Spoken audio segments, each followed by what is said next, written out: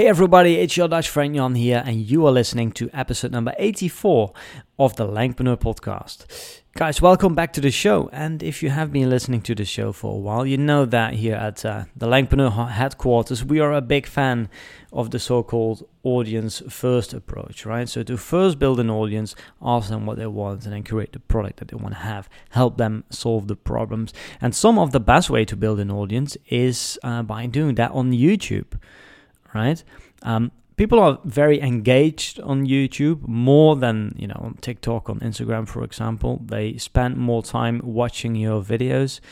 And it's also very visual. So it's a very good way to build a trust relationship with your audience. And we also know from experience by working with other YouTubers is that it also makes it easier to sell than if you have a blog, for example. Blog traffic is relatively cold, but traffic on YouTube is quite hot because these people already trust you, and you have already given them so much value for free, right? So they're more likely to buy. So YouTube is a very good way to build an audience.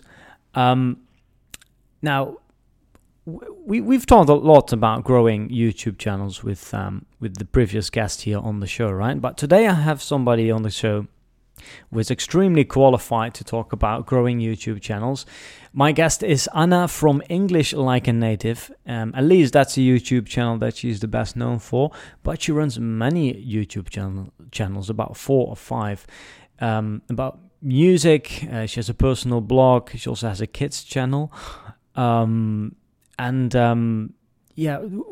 really going to talk about, the YouTube channels that have that were very successful, some of the projects that she failed at, the importance of having a business mindset once you get started with YouTube, if you want to build a business, of course. Lessons for growing on YouTube, the pros and cons of batching and producing content. Should you upload weekly or daily? And also the importance of having a team and to delegate the time-consuming tasks. So Anna is running all these YouTube channels, and the most remarkable thing is that she's actually raising kids at the same time. She has 2 young kids, and she managed to do all of it. So we're also going to learn not just how to grow a channel, but also how to do that, how to maintain multiple channels in Anna's case, and raise kids at the same time. And delegating is the key here. Spoiler alert. But we're going to talk about that in detail in the interview. So let's get started with the intro and then see you in the interview.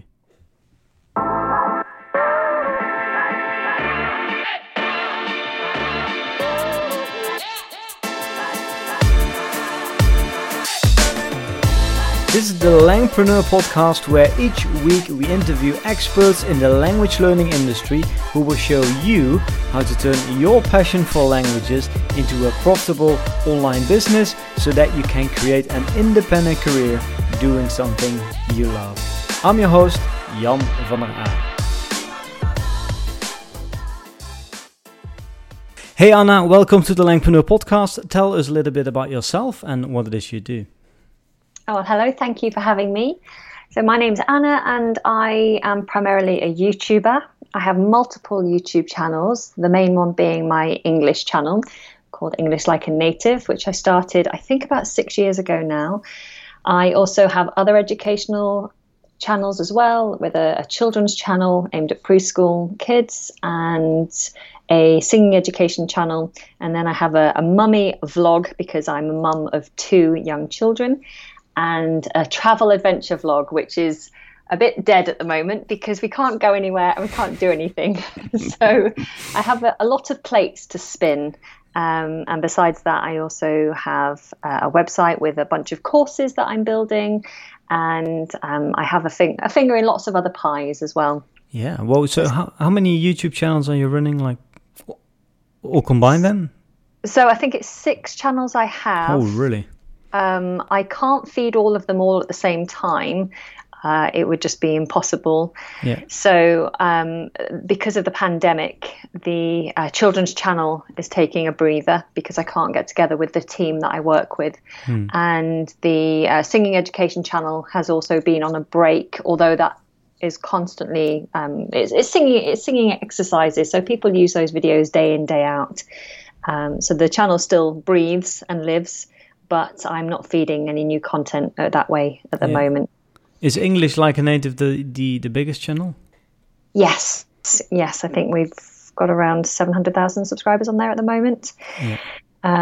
Would be lovely to get to the next big milestone before the end of the year, but we'll see. It's very difficult when you've got so much going on to really concentrate on making lots of content, which is what you need to really grow your audience. Yeah. And from all these YouTube channels, is English Like a Native the only one that is a business? Meaning that, is it the only one where you actually have a product to sell? Yes, in terms of having courses that come off the back of it. And it's definitely my main income stream in terms of working with sponsors and obviously ad revenue, affiliate links and things like that. But the children's channel has also been very successful. Children's content is a completely different beast altogether. There was a little hiccup with children's content recently because of a ruling that came in America called the COPPA regulation, which is about not collecting data on children, which is something YouTube was doing. And so that change in the regulation meant that having a children's channel became very difficult in terms of making money. And actually for discoverability as well, they kind of swept a lot of the channels under the carpet, I think, and kind of killed the traffic. But we continue to survive because the product is good. So the content is good. And we are now licensed by 2 different apps. And we are potentially going on board with another collaborator as well. And so we're licensing our material to go into other places, into other arenas, which is very exciting and just another stream of income that can help to keep these things alive, keep these projects running. Because I can't do it all by myself. You have to have a team. Yeah. And that team needs to get paid, right? So Absolutely. That's interesting. So you're not making money directly off YouTube, well, maybe some AdSense, but you basically just licensing out all the licensing out so with the kids channel we do make some money on YouTube, but because of the changes there's just not very much advertising revenue in the kids content on YouTube at the moment. And so we license out to these other companies. You normally have like a split of the money that they make from subscriptions to their apps. And one of them has advertising on their platform. So there's a split of the advertising revenue that they make depending on your views, just the same as with YouTube. So I think it's good to diversify your income. Because if you rely on just one platform, then as we experience with YouTube and the kids content, it can literally drop out overnight. And we had a situation where we were employing, I think, 4 people outside of the core team to help us, and it really was waking up in the morning and our income and our traffic was at a cliff edge. It literally dropped out, and we had to get rid of everyone without any notice. It was quite unfortunate, really. Whoa. Then let's talk about English Like a Native then, your main project. What was it also the first YouTube channel that you started? No, it wasn't the first, but it was the first one that I took really seriously. The other channels kind of came about accidentally, were never intended to really be a business, but English Like a Native was the first one I started with the intention of making it a business. So what did you do differently comparing to the other channels that you started before? I mean, this one was going to be a business, so what were some of the things that you did differently from the beginning? So it was the first time I was thinking, thinking about it in terms of having a regular upload schedule, thinking about strategy for content, spending time researching the niche on YouTube and seeing what other creators were doing in that arena and what was working or what wasn't, and completely providing a service for the viewer. The other channels had been either a passion project, so something that I did for myself without any expectation of anybody watching, but something I enjoyed doing, or I wanted to make memories of things, and so I had videos up there for myself, really. Yeah. Or with the singing channel, that came about for me just putting up videos as a functionality. So I would do singing lessons face to face, and I needed my students to practice outside of seeing me. Yeah. So I put the videos on there for them to go and practice so I could see them again and they would have made more progress. And so they were not strictly for a YouTube audience. Yeah. So when I started English Like a Native, it was the first time I was really focusing on building an audience, a global audience. And so, yeah, it was just more about mindset and content strategy, really. Yeah. So you researched the niche, and what was the strategy that you came up with? What do you think was missing in the niche? Well, I don't think anything was missing. It was just a case of kind of learning from others and what was working. I think overall, and this will probably come up later, but one mistake that I made with YouTube was feeling like it had to have a linking through road almost through the content. I felt like what I should be putting up should be like episodic, should be like a series. It should almost be like a course that you start at the beginning and you learn every aspect all the way through to the end. But actually, that's not how YouTube works best. Mm-hmm. People don't come on for that kind of thing. You know, people do watch a series and they watch their episodes, but they don't come to YouTube for that. Yeah. And I think over and over again, because I like to be organized and I like to have structure, I think I've always tried to push this idea of having a series. And so you'll see that I've started and in most cases never finished these little episodic type videos. I started one that actually students keep begging me to go back to, but I was doing the entire phrasal verb list. And because phrasal verbs just go on and on and on, there's so many of them. It's not something you can do in just a couple of lessons. So there's hours and hours worth of this phrasal verb series, which I haven't finished. I'm nowhere near even halfway through the list. And I could see the interest in that content dwindling with every episode I put out. And so eventually I was like, well, I'll just cut my losses here and step away from this. But now students are getting to the end of that series where it's finished and said, hang on a minute, you haven't finished this lot. Get back on it. So yeah, what I learned was the kinds of videos that work well on YouTube are I don't want to say clickbaity videos, but the ones that are kind of instantly gratifying. You know, the never say this type of videos, or the 5 top tips. People just want quick, snacky content. Yeah. They want something they can just have a quick look at that is quite interesting in a short form.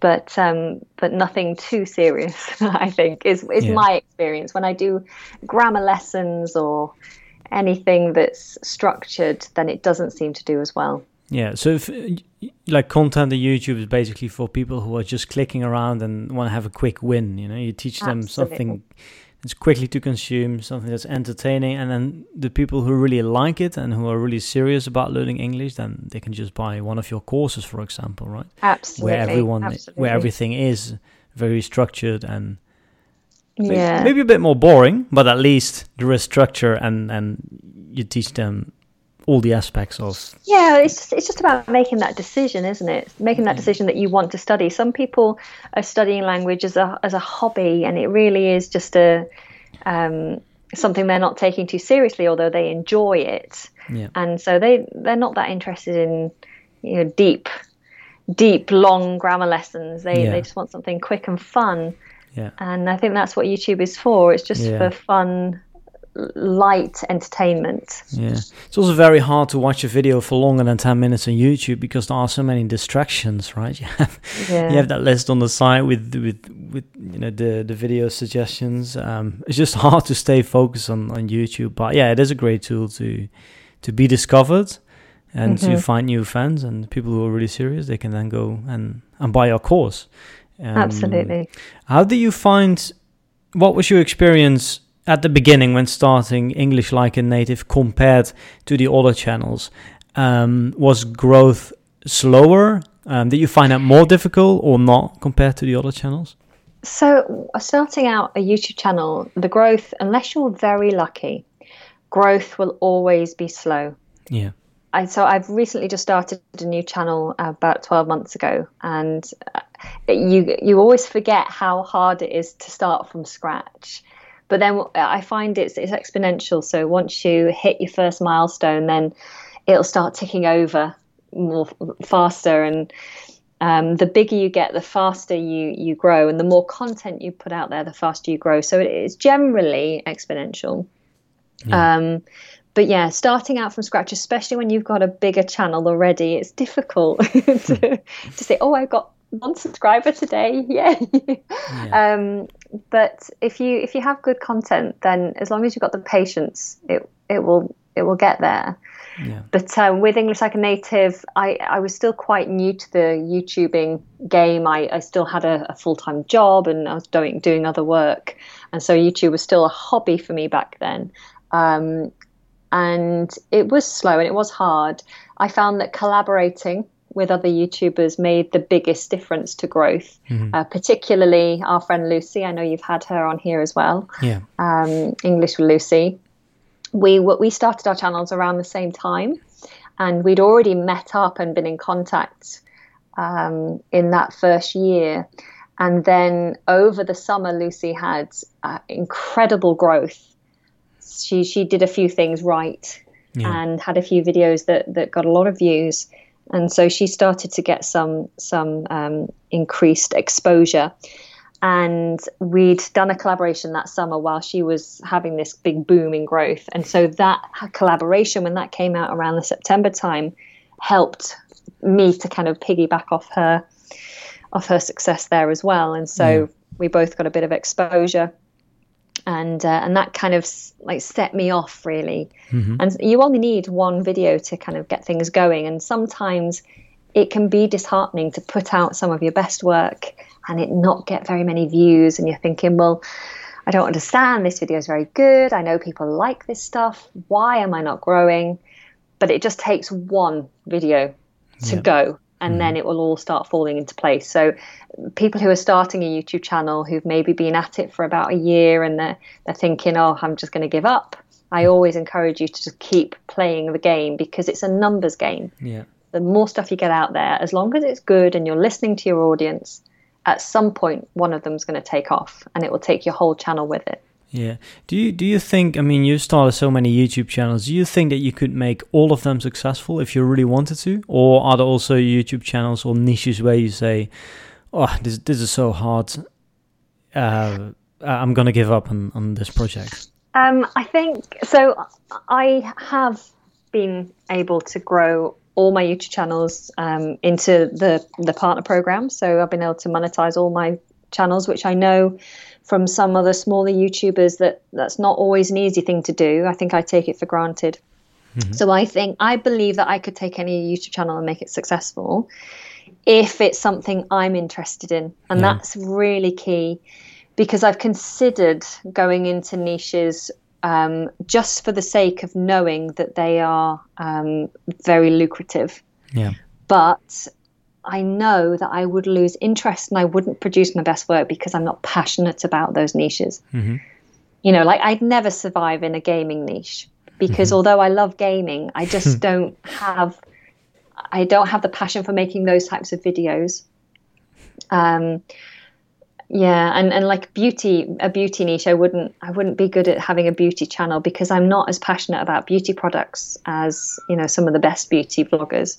So it just has to be true. It has to be something you have passionate about because you're going to do lots of it. You've got to make lots of that content, and you've got to be genuine. Your audience can smell a rat. Yeah. They'll know if you're not being genuine. And so, yeah, as long as you're passionate, I think anyone can make anything successful. Yeah.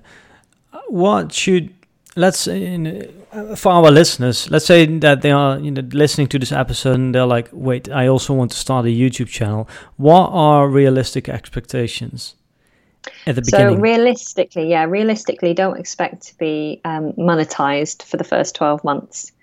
And that's to have 1,000 subscribers and I can't remember how much watch time. Is it 240,000 minutes of watch time or something? Mm-hmm. I think if you allow yourself 12 months to get to those thresholds, then that would be good going to get there. So always expect that it will be slow to begin with. I always suggest really just focusing on your content, being really flexible and responsive. One thing that I've done recently, which hasn't helped, but that's been a necessity, has been to bulk film everything, because I've just had a baby. So I needed to take some real serious time out from making weekly content. But I didn't want my momentum and my schedule to stop, because people expect a video every Sunday. Mm-hmm. And so I bulk filmed everything while I was heavily pregnant, out of breath. And so that's been edited for me across the time that I've been on my maternity leave, and so the content's still gone out, but the content isn't responsive.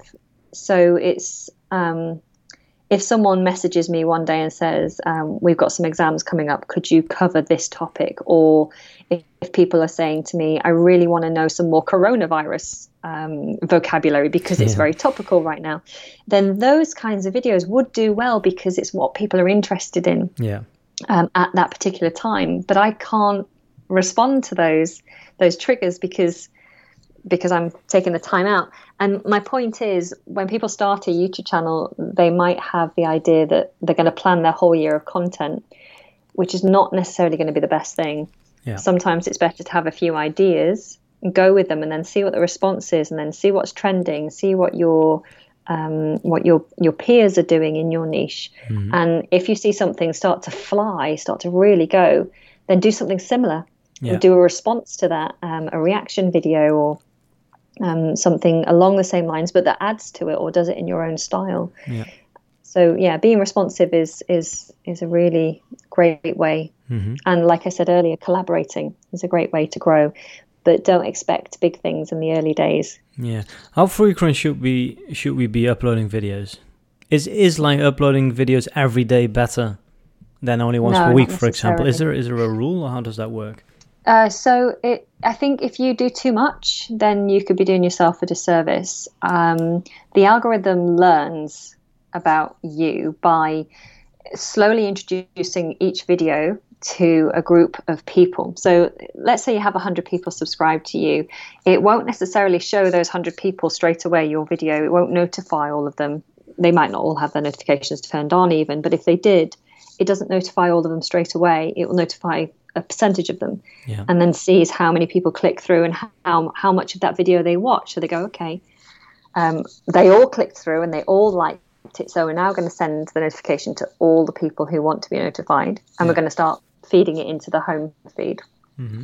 And then maybe a day later it'll try putting your content in front of some new people who like a certain thing.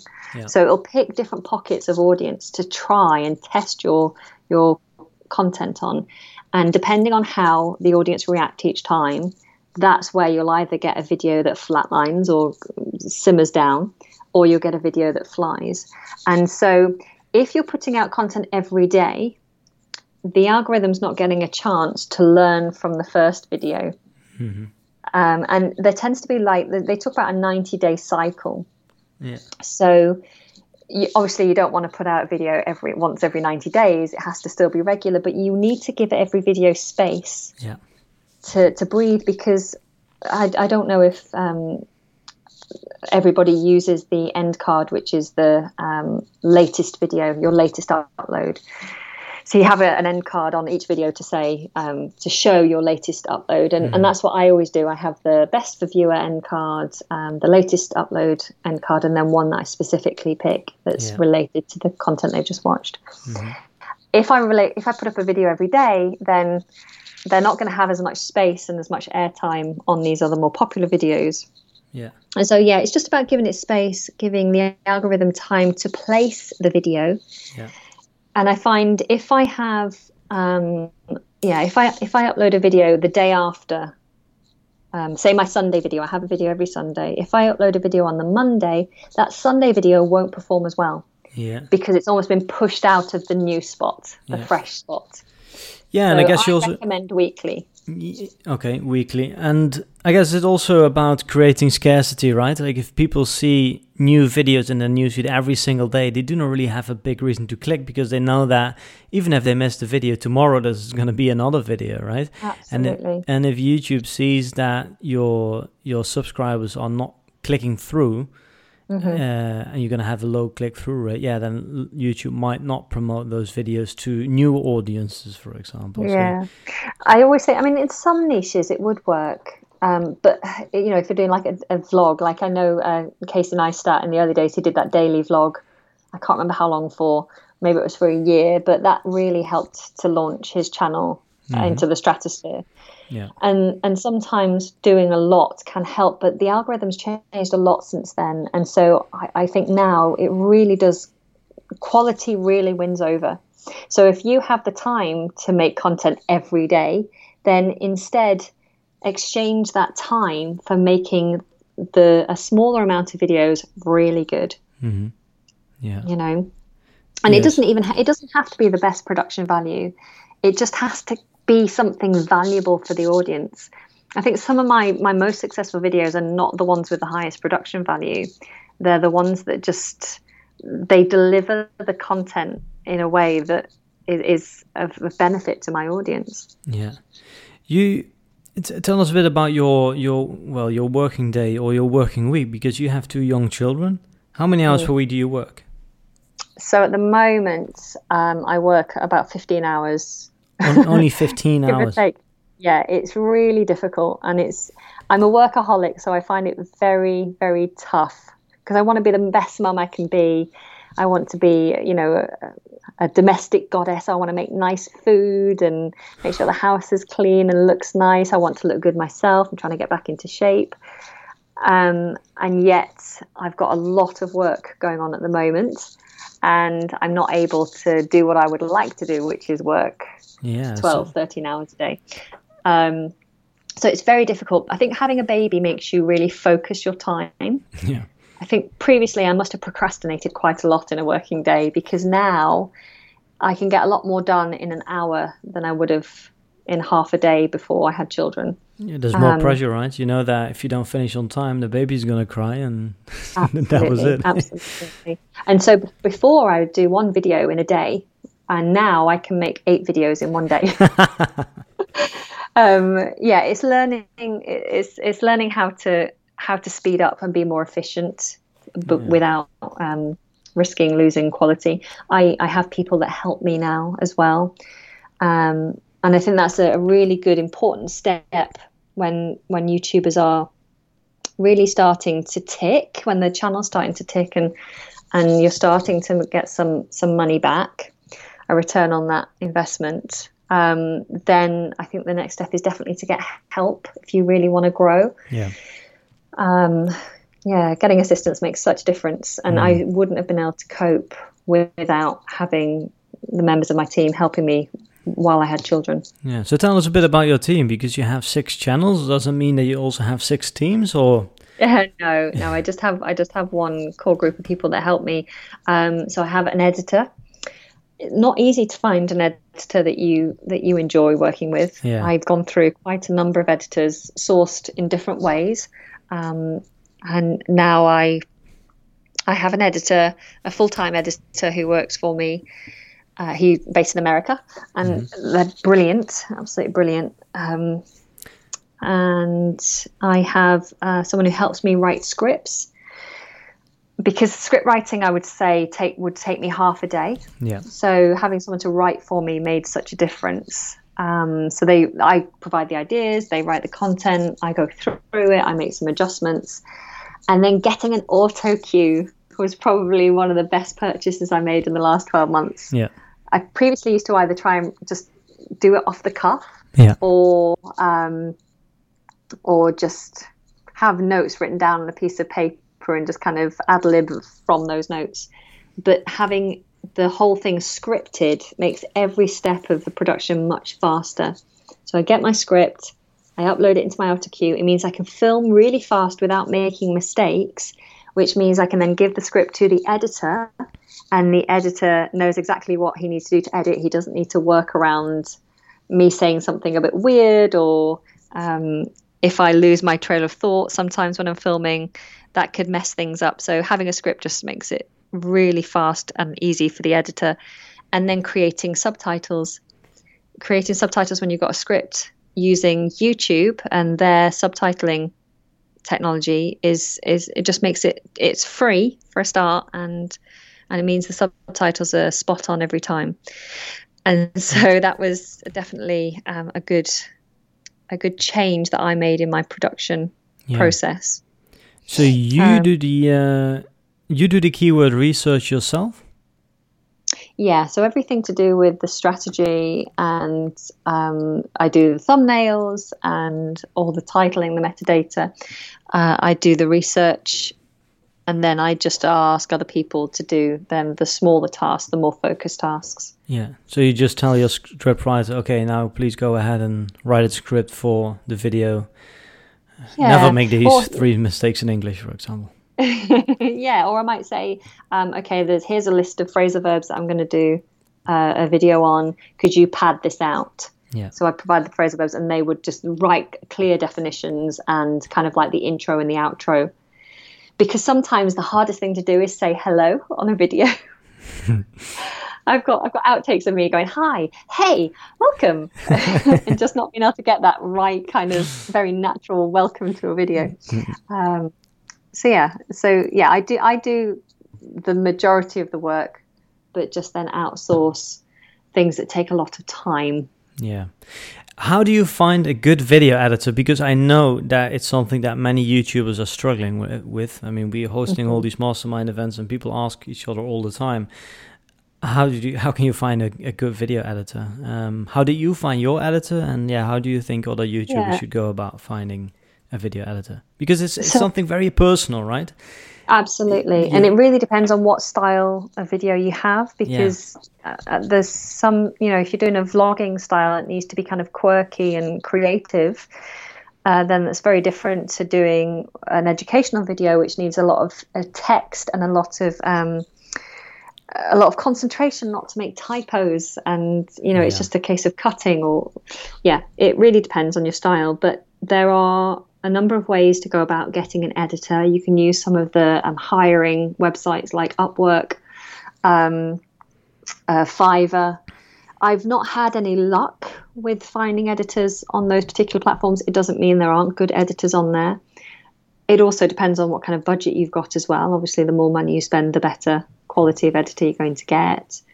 So you can also use some of there's some great Facebook groups that are specifically for video creators or YouTubers, and often asking around on those kinds of groups can be really beneficial, because you can get personal recommendations from other YouTubers, and sometimes some of the YouTubers are also themselves great editors, and they're happy to take on that kind of workload. So just asking around on those groups. Mm-hmm. There are now companies that are offering the editing services for YouTubers, and that's actually the route I ended up going last. So I've going with recommendations, I've gone with freelancers via hiring websites, and then I went with a company called VidChops. VidChops.com. Yeah, and they have a whole host of editors, and they will pair you with an editor, and you just pay a monthly fee. Depending which package you get, but I get 3 videos a week edited, I think is the package I'm with.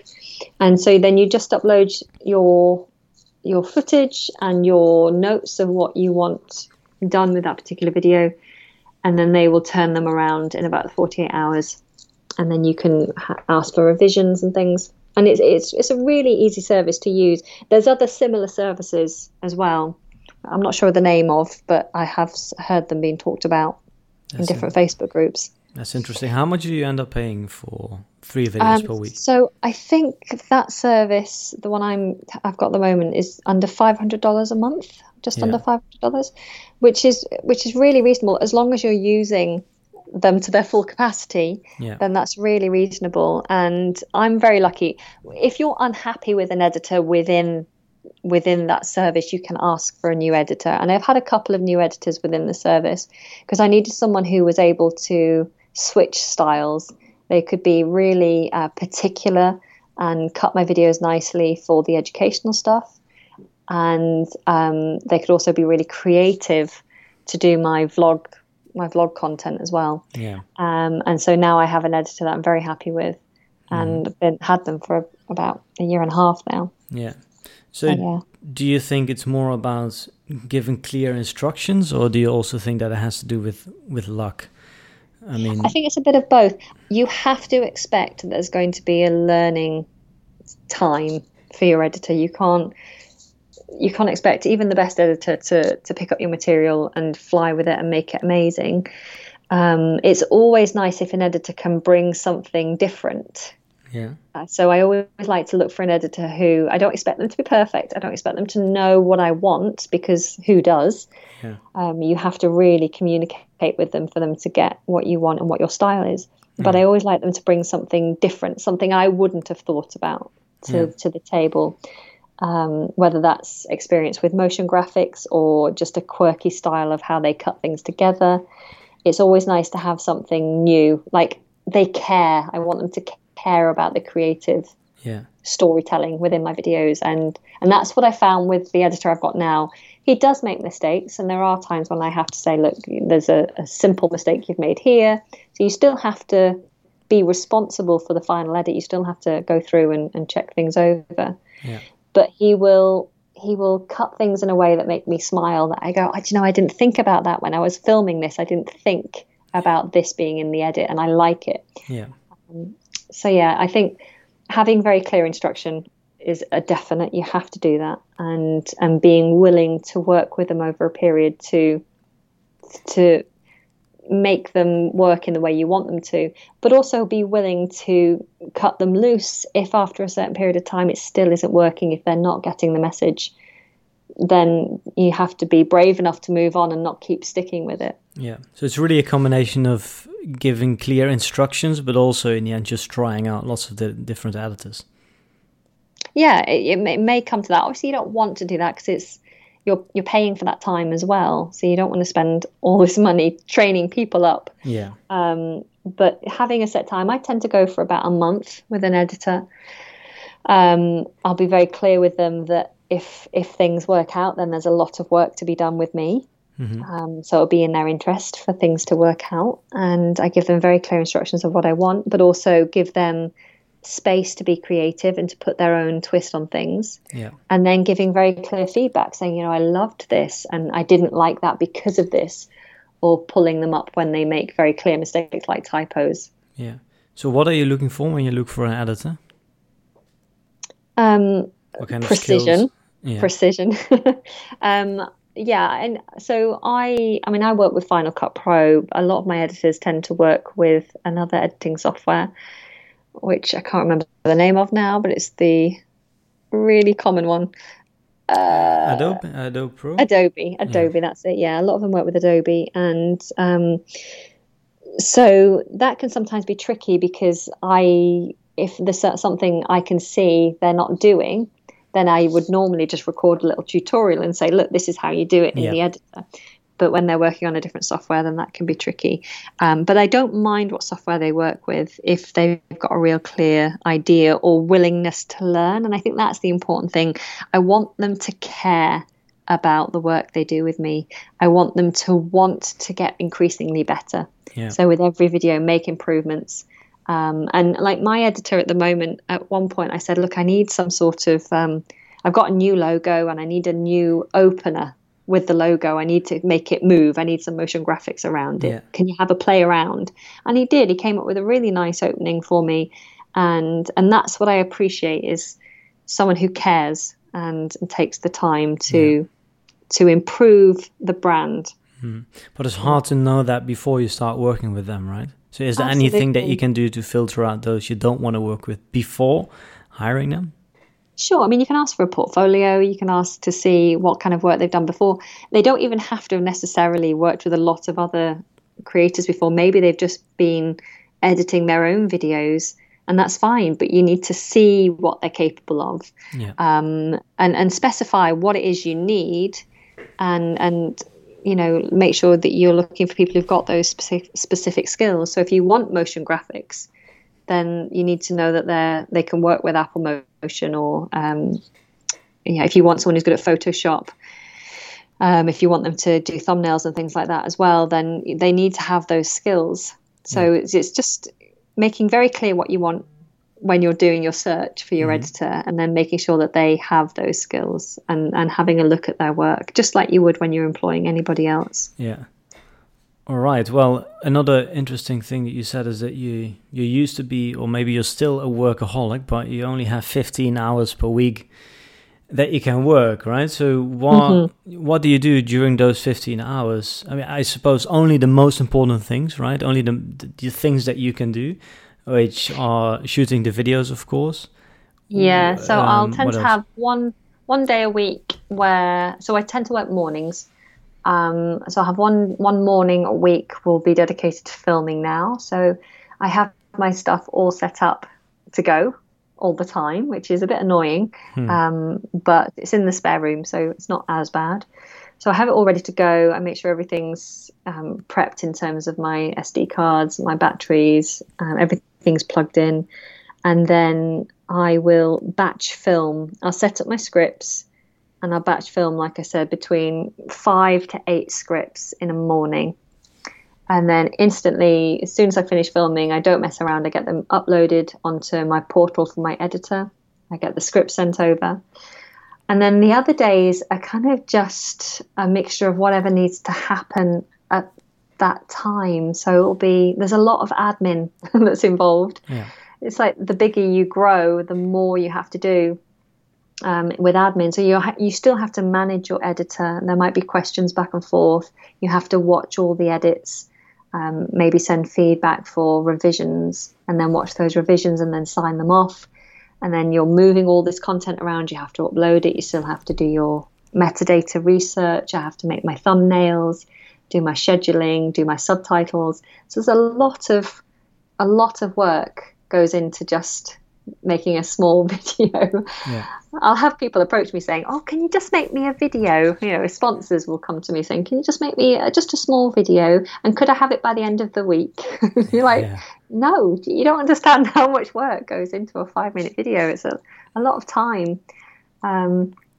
So yeah, admin, I would say, takes up a lot of time. And although I say I've got 15 hours of work time, it is more than that. It's just those 15 hours of time when I can sit down without the baby and focus on a task. Yeah. Luckily, we have smartphones, and there'll be times when I'm sat feeding my baby or trying to get him to sleep where I can be answering emails or researching scripts and things like that. So I can work while being a mum. It's just not always ideal to be doing that, because obviously you want to focus on your children and not be a zombie parent. Yeah. What are some of the things that you can't do anymore, or that you decided to outsource when you got the second baby? So like script writing, like I said, is one of the biggest ones, and editing. I don't make my videos as elaborate and creative as I used to. Mm-hmm. My videos used to consist of multiple shots and lots of sketches. I still have small sketches, but they're not as entertaining as they previously could have been or would have been, because I don't have the time to do those different shoot setups Yeah.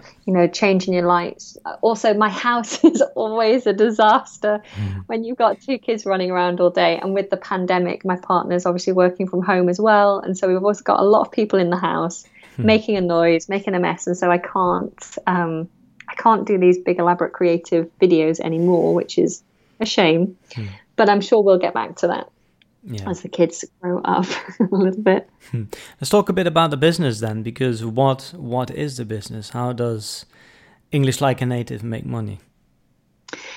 Well, we've got a new venture at the moment, which we're hoping will be our main focus for the next few years, and that's the introduction of courses. Yeah. It's a very natural progression, I think, for any educational channel to move into offering private courses, and it's something that our audience is always asking for. So we currently have a website, englishlikeanative.com. And on the website at the moment, there's an offering of a pronunciation course, because that was a course that I actually had years ago when my background is in acting. So I started off as an actor. Oh, really? And through acting, I was exposed a lot to the voice and voice production, accent work. And I lost my northern accent. So I'm a Lancashire girl. And through the process of drama school, I kind of changed my accent. Although that sounds terrible, I changed my accent. But my accent did change because I wanted a more neutral accent so that I could play like Shakespearean roles and have an opportunity to do all sorts of roles that weren't defined by having a northern accent. Yeah. And so I worked on neutralizing my accent, just learnt the RP, and then started learning other accents, and so that hopefully I could be one of those great character actors that can switch into all sorts of different accents. Fascinated I was by it. And so when I left drama school and went on, I then studied musical theatre at the Royal Academy and learnt more about voice production, and then took a teaching course for teaching singing and voice. And so then I started teaching outside of education, of my education. And I was teaching singing and I was teaching drama, and I had a few children in one particular year that had lisps. And so I offered to take them privately to do like elocution work with them, to help them to overcome these lisps and produce the sounds correctly. Yeah. Which was highly successful. The parents loved it, and so that became a regular thing. And then I started teaching elocution privately, and I started having more and more adults who wanted to improve their voice production. So it's not about changing accents necessarily, but they wanted to speak more clearly and more confidently. Some of them wanted to neutralize accents for whatever reasons they had. And so that kind of became a thing. And I actually started a YouTube channel called Elocution Online.